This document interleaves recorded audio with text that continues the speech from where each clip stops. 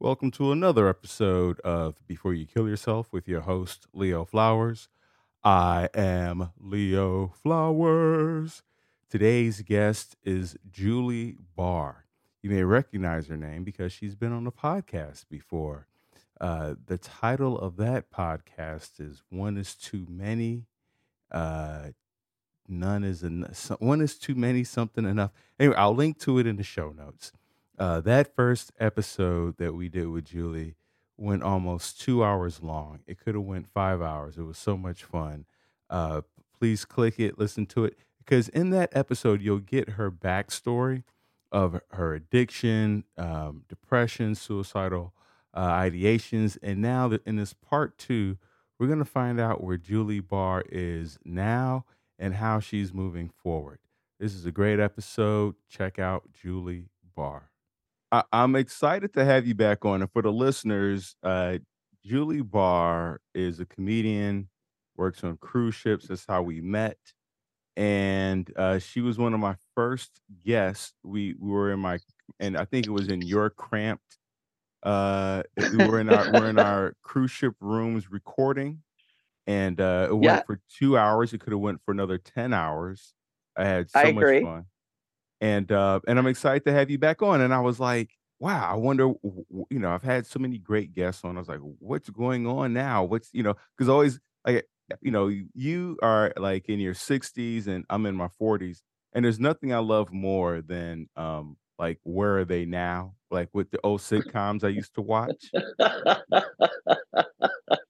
Yeah, I'm hanging out with JJ Walker in not at all, not at all.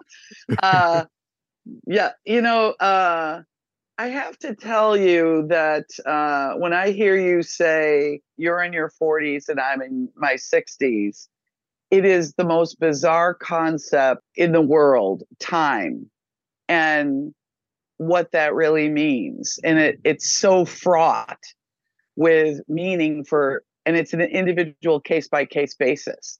You say 40 to somebody or 60 to somebody, and it just opens up this Pandora's box of thoughts and fears and worries and wishes and details, details, details. Absolutely. I was reading about, suicide and why people end their lives. And I forget they have a name for it. There's a fear of getting older. Right. There's a specific name. And there was a woman who, unfortunately ended her life. And part of it was, and she was 40 and she was just like, I'm getting old, and didn't want to get older. And I remember as a kid having a fear of being old. And looking back, I realized that the old people in my life that I saw as a child were all like dependent, decrepit, deflated, like broke down. They were not these aspirational green smoothie drinking, cycling, doing yoga, mountain climbing, surfing. They're not the old people of today are not the old people I grew up with. Well, that's interesting because I had the opposite experience. I grew up with, I knew both my great grandmothers into their hundreds, almost 100, and both my grandmothers who worked and lived until they were in their late 80s. My grandfathers, unfortunately, transitioned out at earlier times. But I grew up uh, really understanding that there was no limit to age, was not a limiting factor. Although I must say, my grandmother, so I was born in 58, and my grandmothers were born in the early 1900s. And they didn't look like these grandmothers. They still wore dresses or suits, very rarely pants. They didn't drink a lot of water. They certainly weren't out exercising. Um, they, they couldn't be in a Pepsi commercial for sure, except sitting in a corner somewhere playing cards. but their attitude about life, they worked. My one grandmother, my paternal grandmother, worked as a nurse until she was 84. And my maternal grandmother worked as a librarian until she was almost 85. So I had a very different view of being aging into, in the world. So share with me, Julie, when I said I'm in my 40s and you're in your 60s, what did that bring up for you? Well, I loved my 40s. They were fun. Leo, the interesting thing about age, if I might say, see, when I speak with you, I don't think you view me as I'm an older person. You have to treat me differently or act differently around me. Um, but the people, my peers, the people in the 60s, late 50s and 60s, they are the people who have problems and misinformation about being in their 60s. I have so many friends who have this running dialogue or monologue about they're old, they can't do what they used to do. They feel limited, they feel worried. And I just look at them and think, how did you get so old? Um, and what I've realized is the less they expand in their lives, physically, geographically, spiritually, intellectually, the the smaller they make their world, the more worried and hooked on age um, limitations they are. Wow, that's fascinating because one of the things that I've just started writing, every now and again, I have a new mantra for my life. And one of my current mantras is to expand, experience, and explore. Because Oh, I that's realized so good. I was in that space of contracting, isolating, and, just kind of hiding from the world. And I was like, I want to expand, the different types of books that I read and places that I go and kind of go off track a little bit there. Have you always kind of had this uh, uh, uh, need or desire to explore and expand? Yes, in that, which ties in with the subjects of suicide ideation. When you feel vulnerable, or I'll speak for myself, when I have felt vulnerable, um, having fear, doubt, insecurity, you do make yourself smaller and you kind of close in because of that sensitivity to your own vulnerability. I always say this to people when they're suffering from whatever they're suffering from. When animals are hurt, they don't go to a bar and get a bunch of drinks and talk to the other animals about their angst and their worry and their nervousness. They don't go online and post pictures. They, if an animal is vulnerable, it finds a safe and sort of closed in place in their environment, in the woods or in the mountains or wherever they are, and they just sort of hunker down and heal. And I think when I meet people and in my life, when I have felt all of those things, worry, doubt, fear, my world starts to close in because of that sensitivity to my vulnerability.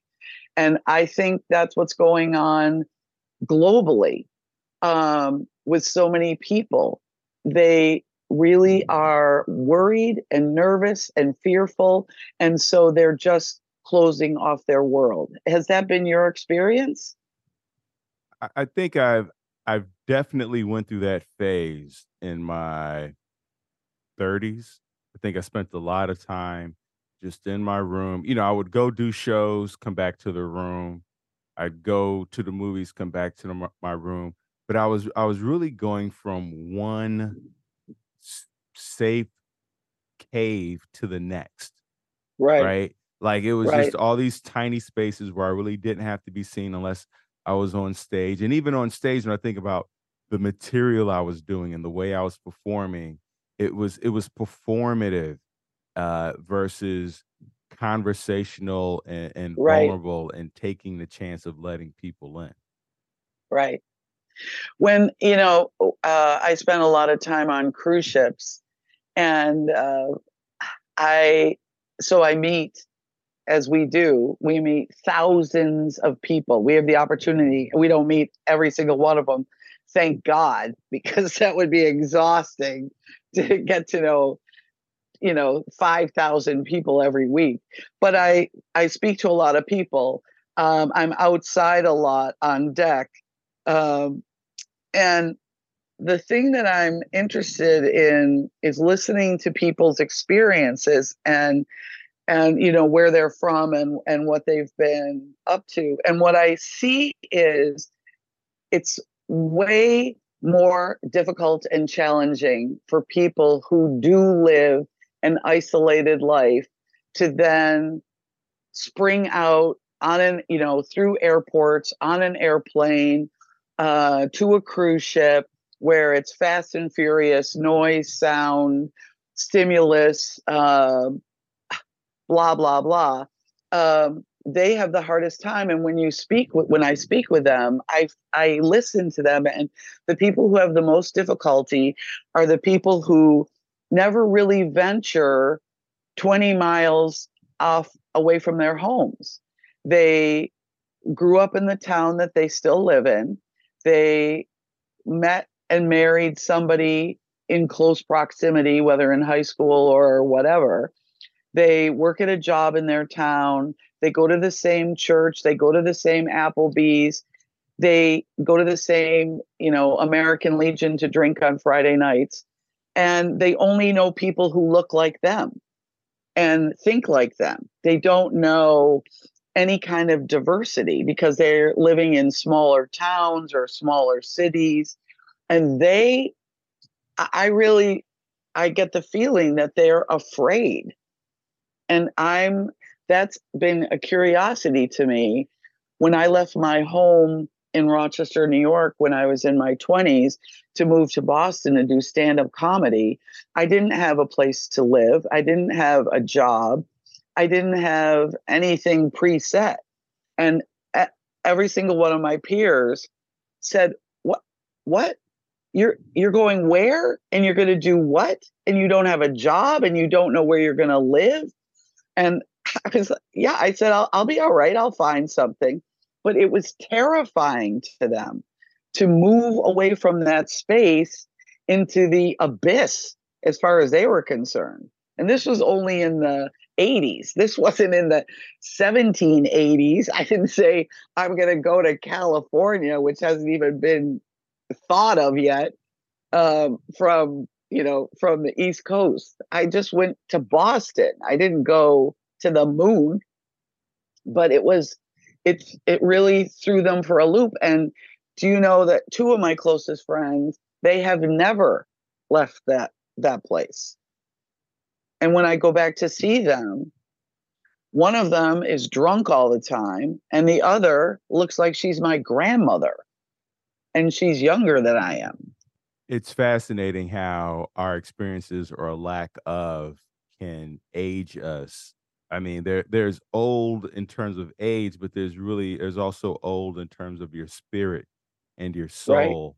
How have you right. been expanding, exploring intellectually?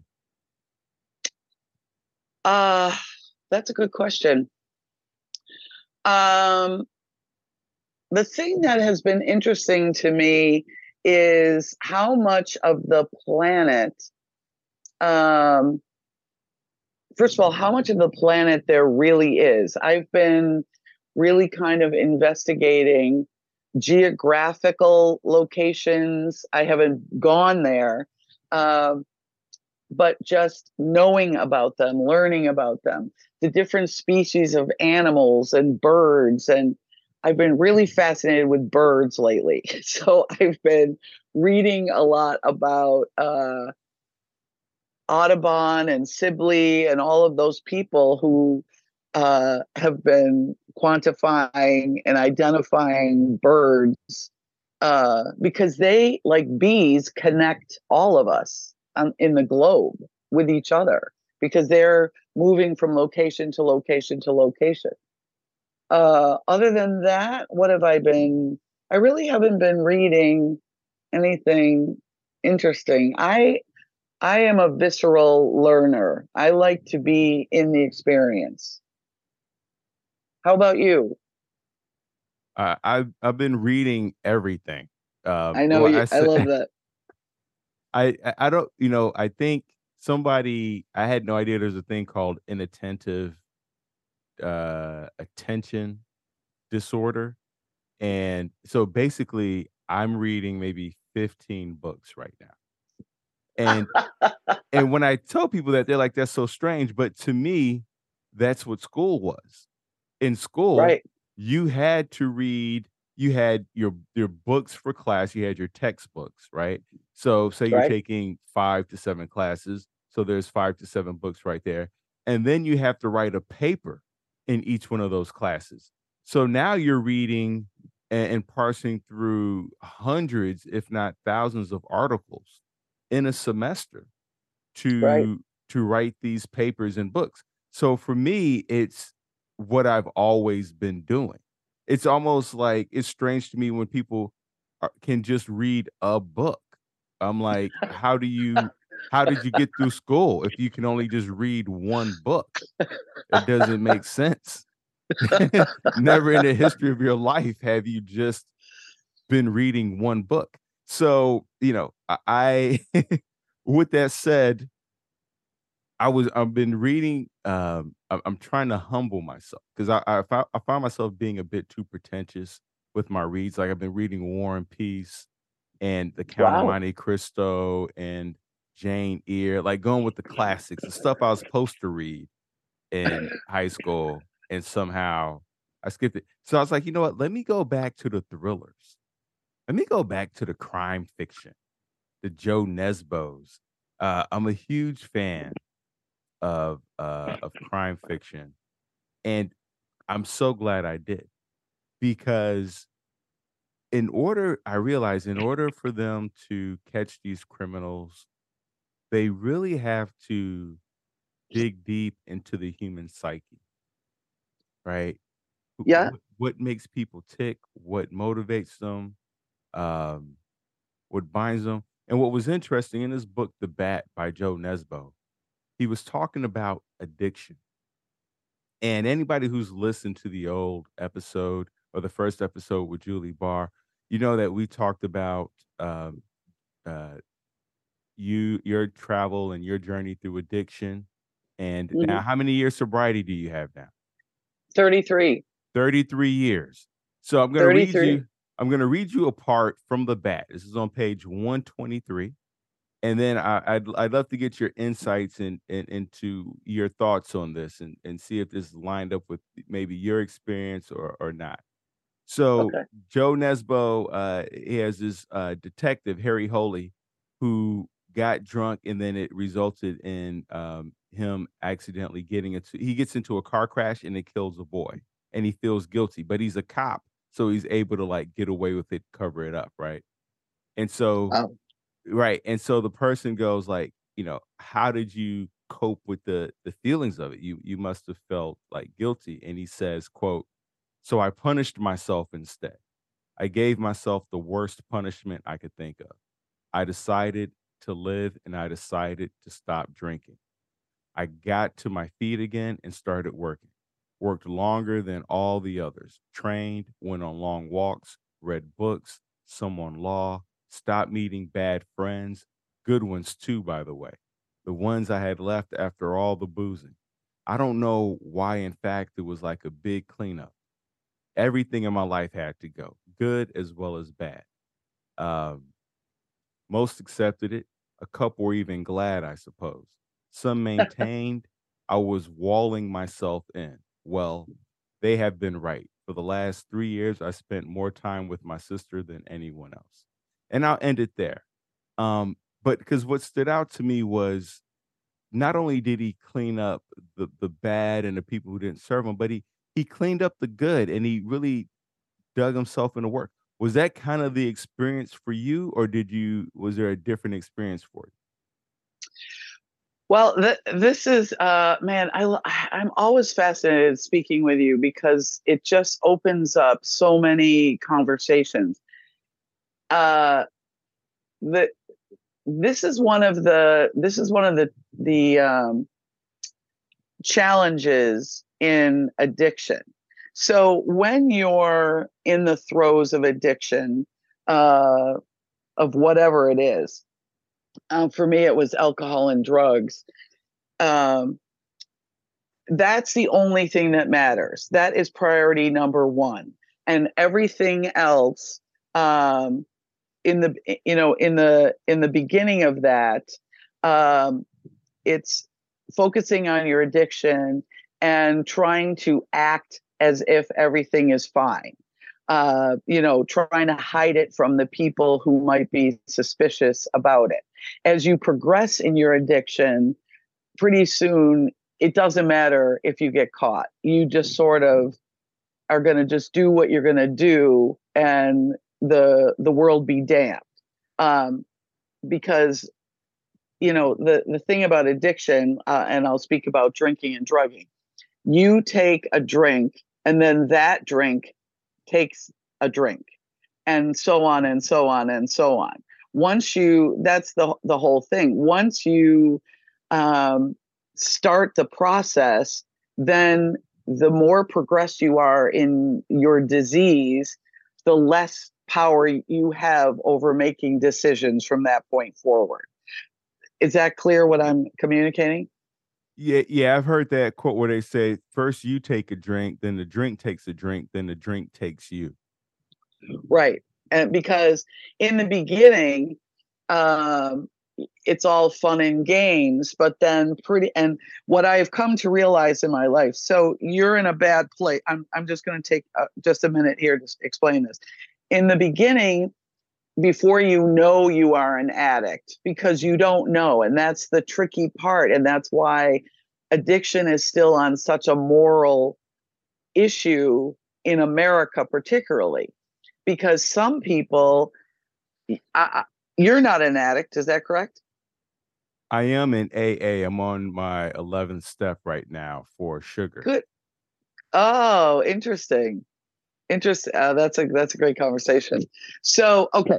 So, when you at first take a drink, you don't know um, what's about to happen. Some people can take a drink and that's fine and they never drink again. Other people take a drink and it starts the chain of pain. And I was in that category.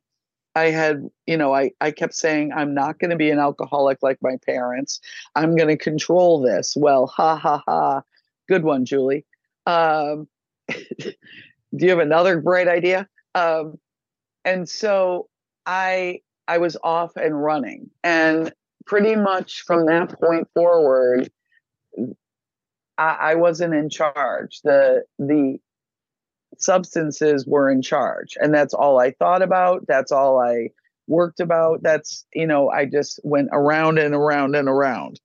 So then you you're in the midst of your addiction, and you get to the point where it doesn't even matter if people think you're an addict because you just have to get high. There's that desperation. I just have to be high because it's the only place that I feel safe.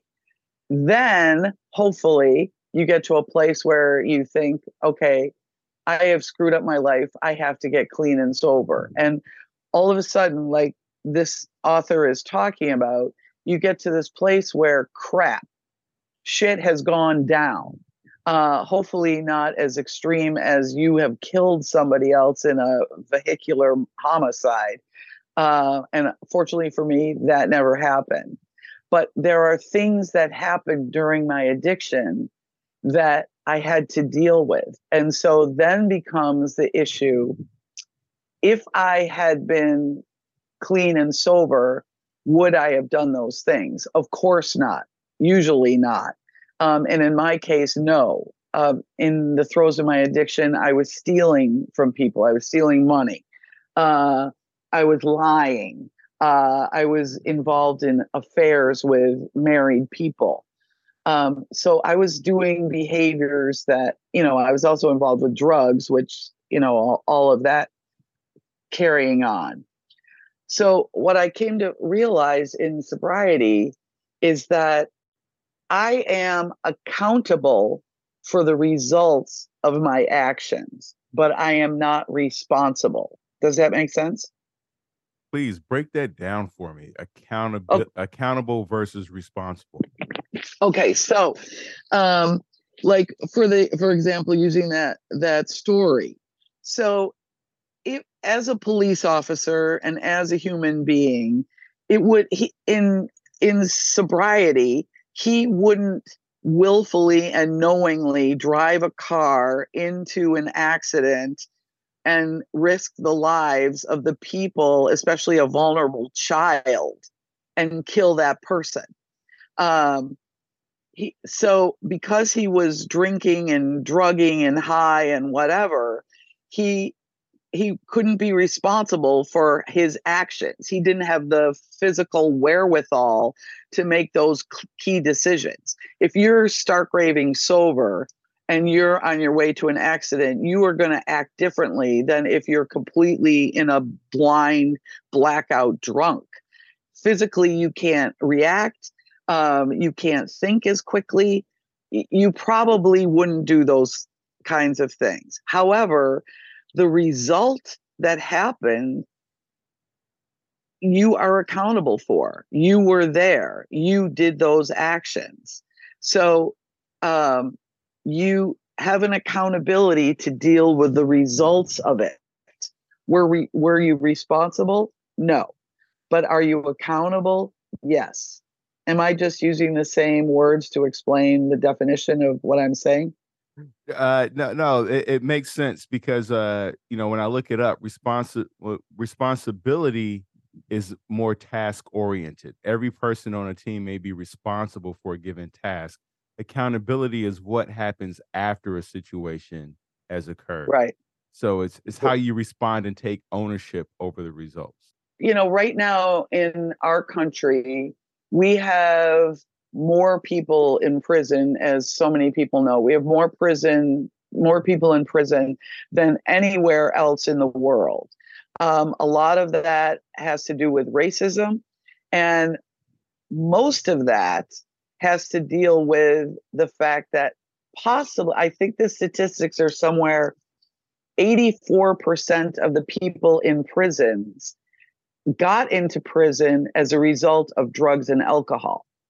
There were, that's the big debate that's going on right now. What about all the marijuana arrests that were made over the past several decades? Do we keep those people still in prison? Um, that's another kettle of fish to deal with.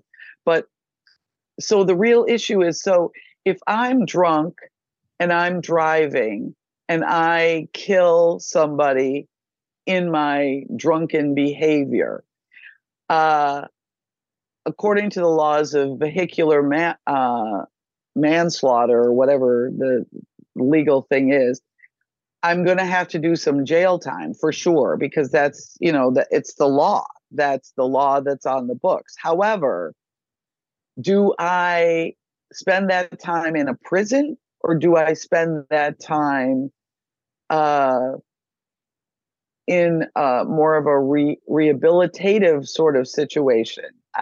You know, that's really and something to think about. It's such a challenging thing because one, we have to ask ourselves, why are people doing drugs? Right? Right, If we don't understand the source, I was just reading something this morning about everything has a source. And if right, we don't understand the source of the drug addiction, if we don't understand the source of the why one person is stealing from another person, then we're just putting band-aids over everything. And we know Right. that the recidivism rate is high. And Right. the reason is because they're not we call them correctional facilities, but they're just, holding facilities that we're not really Right. correcting behavior. Um, and so one of the things that has I know has popped up through my research is when they arrest and separate, the children from the home. They arrest one parent, for drugs or some trumped up charge, a small charge. He gets arrested for a misdemeanor. It's really we're looking at a domino effect of things. You get arrested for a misdemeanor. And that arrest, that time away from home, from family, has such a cascading effect, meaning Right. you have to miss work, right? You have to now use money that you probably don't really have. Most people are living paycheck to paycheck, right? So Right. you're Right. already living paycheck to paycheck. You get arrested for a misdemeanor. And so you have to pay bail out of what was probably going to be your rent money. And now you get fired because you didn't show up for work, right? We have a we there's always somebody who's ready to take your job, ready for you to mess up. So now you've lost your job and you have a family to feed. What are you going to do? Your car has been towed, probably because now you can't make the car note. So this one misdemeanor, you stole a Snicker, you got caught with a bag of weed, which is now legal, and and now you are paying 10 to 1,000x for it because you were already, on the lines. Or sometimes, you get arrested because, in my case, I was arrested when I was in high school and I was with the wrong people. I didn't know what they were into, and so we got arrested, and my parents had to bail me out, and I couldn't prove my innocence, so I ended up having to serve community service, but I almost went to jail just because I was Right. hanging out with people who had did a thing that I was unaware of. So, we have to look at not just are we holding people accountable for their behaviors, or are we really like over punishing? We're over punitive. Right. Um, you can't just destroy a person's life uh, Y- in most of these cases. We can't get everybody to agree on one thing. It's never going to happen. It's never going to happen. And at all times in our lives, in the world, there will always be people who are succeeding and there will always be people who are not succeeding. I don't want to say failing. There will always be poor people. There will always be rich people. There will always be sick people. There will always be well people. There will be high people, sober people. All of that will always be in existence. The only thing that we have control over is our individual lives. And if we are actualized, self contained humans, then we have something to contribute to the planet. But if we don't have that ability, we have nothing to offer anybody. And really in the long run and in the end, we can only be lighthouses for each other. I can't come into your life and make your life better. Um, I could give you money, I could give you food, I could give you a place to live, I could give you books on philosophy, I could sit with you for hours and hours and hours. But I can't make you do any of that. And if that isn't, if you're not up to speed with all that stuff, it will dissipate soon anyway. Does this make sense? Yeah, I like this idea of being a lighthouse. Like I can show you the way, but I can't bring you to the lighthouse. You have to want to come. You have to be willing to want to come to the lighthouse. You have to be capable of making it to the lighthouse. But I can just In be the lighthouse. I can't pull the boat to the lighthouse for you. I can't swim from shore to the lighthouse. You have to put in that work if that's something that you're willing to do. But I can show you that there is a lighthouse. So, I mean, in all of these situations, that I think has been one of the confusions about um, the social media. People look on social media and they see, like, say, for example, if I look at social media and I see a 60 something year old woman, white woman, with pink hair living her life, and I start comparing myself to her based on those superficial comparisons, I'm screwed because I am not her. She is not me. I'm not living her life. She's not living my life. She hasn't had the experience up to this point that I have, and I haven't had her experience. But if I am feeling vulnerable or insecure or in doubt, and I use that um, as I should be doing this. If I only had this amount of money, if I only wore this makeup, if I only had this boyfriend, if I only did this, if I only had a brain, if I only had a heart, if I only had courage, I could have all of these things that she has. And that is a flawed premise. That I mean, yeah, you can get that makeup and you can, do that diet and wear those clothes, but that does not guarantee anything. And we keep putting these standards on people like, well, if you live this life, you'll go to heaven, or if you live this life, you'll be rewarded, or if don't be so selfish, help these people out.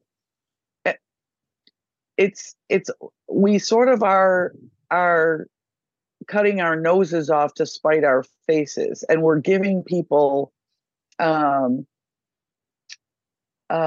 standards to live up to that are impossible. And it's the same with all of our subjects that we've talked about: prison, addiction, suicide ideation, intellectual abilities.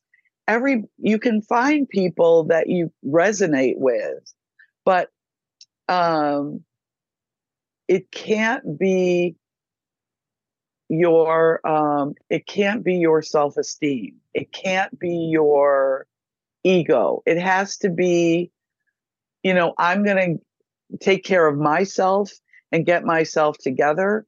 And when I walk out into the street and you and I meet each other and we have a conversation and we resonate, that is fantastic.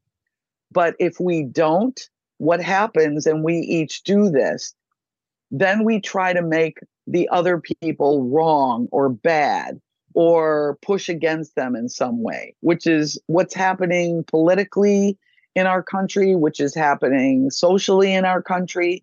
If you don't look like me or think like me or act like me, then you're wrong, you're bad, you're misinformed. And that is inaccurate. You can have your opinions. You can look like you want to look like. You can do what you want to do. And I can do the same. Our diversity is really how this universe goes around and around and around. But does this make sense to you? So, what I'm trying to say is that I think instead of trying to find agreement and consensus on what needs to be done, the agreement needs to be: you take care of yourself, you get yourself in the best place that you can be, and I will do the same. And where we meet in agreement is fantastic, and where we meet in disagreement is also fantastic. Will Smith talked about that with Jada Pinkett, saying that when they first got married, he said, "We are not responsible for each other's happiness. We are Correct. responsible for our own happiness." And that was it was really shocking for me to hear that because I hadn't grown up with that. kind of grew up with this message of codependency and taking care of other people Me too. um, and thinking that that's how it, is supposed to be. And this idea of like learning how to take care of yourself, and if you learn how to do the same thing, then it's like two superpowers coming together, and it's Right. not easy. And I don't and I don't know how you feel, but I feel like that's not a linear necessarily like a linear process. I would imagine there are points of ebb and flow of where I where one may be surrendering themselves to the other person. There may be episodes of codependency and then episodes of independence and self-actualization. I mean, ideally, I guess you would want to be this person who is tending to your own self-interest. But I would imagine that there are periods, due to circumstances or just even energetically of surrendering and giving over to this other person and then coming back to yourself. It's kind of like I think of it of like playing baseball, right? You have home base. And so when you are tending to your self-interest and your needs and what motivates you and drives you, uh that's when you've hit home base.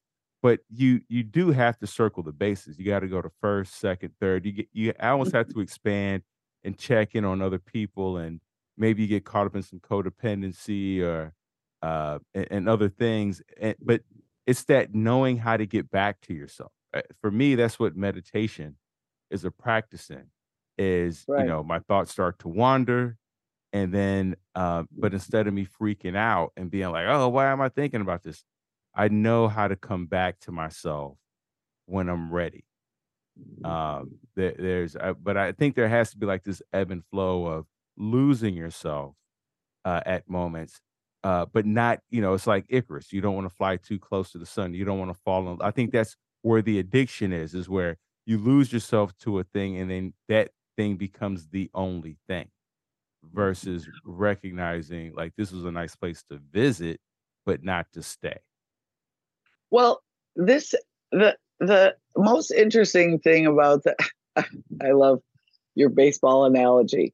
Um, the uh, the interesting thing about codependency, because I was totally raised that way. I was the oldest of four children in a very dysfunctional alcoholic based environment. And especially the oldest child in any family and predominantly girls, the way it's been historically is the parents are having children and you're the first one. And so any ensuing children, you must take responsibility for. I mean, that's Irish Catholicism 101. You know, especially in the Irish Catholic families, they would have 10 or 11 kids, and the oldest uh, girl would always be in charge. And I mean, that's always been the way that the older kids take care of the younger kids because the parents can only do so much.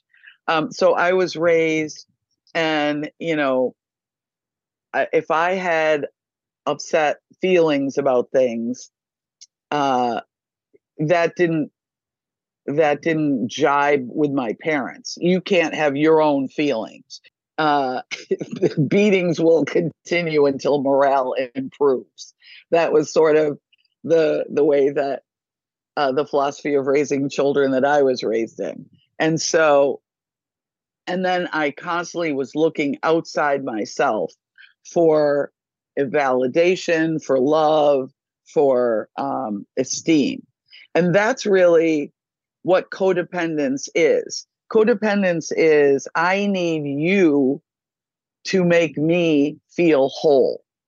And so, no matter what you need, no matter what I have to sacrifice, I will do that so that you will love me, so that I will feel good about myself.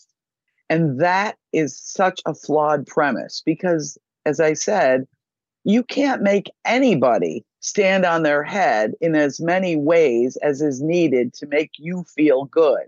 And we sort of, uh, you know, the other day, my mom said to me, this was a couple months ago, she said, "Your brother is breaking my heart." And I said to her, "That's impossible. He's not standing on your chest beating you." I said, you are observing the actions of his life, and you are using those actions as a reason to feel badly. He has nothing to do with it. He is doing his life. He's making his own decisions. He's having his own behaviors. But you don't like those. You feel badly about those. So, excuse me, you are using the observation of his life as an excuse to make yourself feel badly. And that's really the codependency that we all have with each other. You have to behave in a certain way so that I will feel better about my life. That's what codependency is. But if if you are in a healthy place and I am in a healthy place, and it's not perfect. I mean, we're not, there's no such thing as an idealized world. But even in a relationship, if I'm having a tough day and you're having a tough day, then it's really up to each of us to improve it for ourselves and then start contributing to each other. But it, I don't have anything to give you if I am in a bad place, and vice versa. And I think that's the flawed premise we all live with. You know, um, everybody has to do what we think they should do so that we'll feel better, and it's never going to happen. Even when you even when you stand at an altar and say, I will love you through sickness and health and uh, money and no money and until the end of time, that is ridiculous. Nobody can make that promise to anybody ever, because things change, life changes, people grow, people change. And so it's the same thing. Our kids have to go to school, they have to maintain these grades, they have to get a good job, they have to marry the right person in order for us to be happy. This is ridiculous. You, as a politician, you have to do everything I want you to do, or else I don't want to have anything to do with you. That's what codependency is. Julie, we could talk forever. Has it been And 6 hours already? it's been 6 hours already. I had three last questions. One Yeah. is, last time we talked about your nephew and how he was one of your reasons to keep going. Yeah. How is he doing right now? He's amazing. He is 30 years old. He is working. I don't know where he's working actually, but he has a girlfriend he loves very much. He has a dog and a cat. He is happy and sparkling, and he just had his birthday a couple weeks ago. And I was talking to him and I just said, the day you were born is the day that I decided to stick around. And I'm very, very appreciative that I did. He's doing great. Thanks for asking. And penultimate question. Penultimate is now one of my new favorite words because I I'm love it. I'm expanding intellectually, as Julie mentioned earlier. Um, I always imagine there's one person listening in who may be on the precipice of wanting to end their life. Before you kill yourself, what would you say to them? I would, if there's someone listening right now who's thinking, I have no more options. And I think that's really what The question is, what are my options and what can I do to make things differently?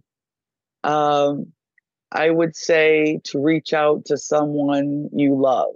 I just have to say this. I was watching Maria Bamford, a comedian. Are you familiar with her? Oh yeah. Oh yeah. I love her. And she was doing a keynote speech at an OCD conference. And one of the things that she talked about was these intrusive thoughts that take over. And I think that's really the situation. The times that I thought that killing myself was the ideal. It was because my life, I I didn't feel like I wanted to feel, and my life didn't look like I wanted it to look like. And I didn't know how to get out of that situation, and I didn't know how to feel differently. And so I was sort of in this loop, this open ended loop of the same conversations, the same thoughts, the same. So I think what really, if you really don't want to kill yourself, but you don't know what else to do, put all of your current thoughts and feelings in the light of day and with the observation of someone who doesn't share those thoughts. In other words, speak to a friend whom you admire, speak to someone who has the ability to say, is this really what you think? And is this really true? That's what I would say. I love that. It's almost like find somebody who can mirror back what you're saying A- to see if that's how, so you can kind of zoom out and get perspective. a- Absolutely, because when you're in pain, uh, you just want to get out of that pain, but you're in pain. So it's sort of that philosophical. The question and the answer aren't in the same place. If you ask a question, the answer has to be in the opposite place. If you just keep asking the question, what am I going to do? What am I going to do? What am I going to do? Um, you can't see the answer. So you have to move to a new place. You have to get an outside perspective, even if it's just to write it down and say, is this really true? Do I have no more options? Is this the best it's going to be? And if you can get some help, and really that's the key. I love that. The questions and the answers aren't in the same place. And then last question, what are you looking forward to in the next 24 hours, Julie Barr? In the next 24 hours, I'm going down to outside of Boston to take care of my brother's dogs. He has two dogs and two cats. He and his family are going on vacation. So I'm going to be in puppy world for the next 24 to 96. How many days? Several days. So I'm going to be with dogs. And that to me is a very happy place to be because it breaks life down very simply: eat, play, pee, love me, love me, love me. Eat, play, pee, love me, love me, love me. Eat, play, pee, love me, love me, love me. And that's a life you can handle, right? Well, thank you for playing with us, Julie Barr. Thank you for tuning in. Remember, listeners, Thank you, this Leo. podcast is not a substitute for calling to get help. Call that 988 or any of the other 800 numbers that are listed in the show notes. You can chat, talk, text. You can go to thrivewithleo.com for one on one coaching with yours truly. Let's get to tomorrow together. Thank you so much, Julie. I love you, Leo. Thank you. I love you.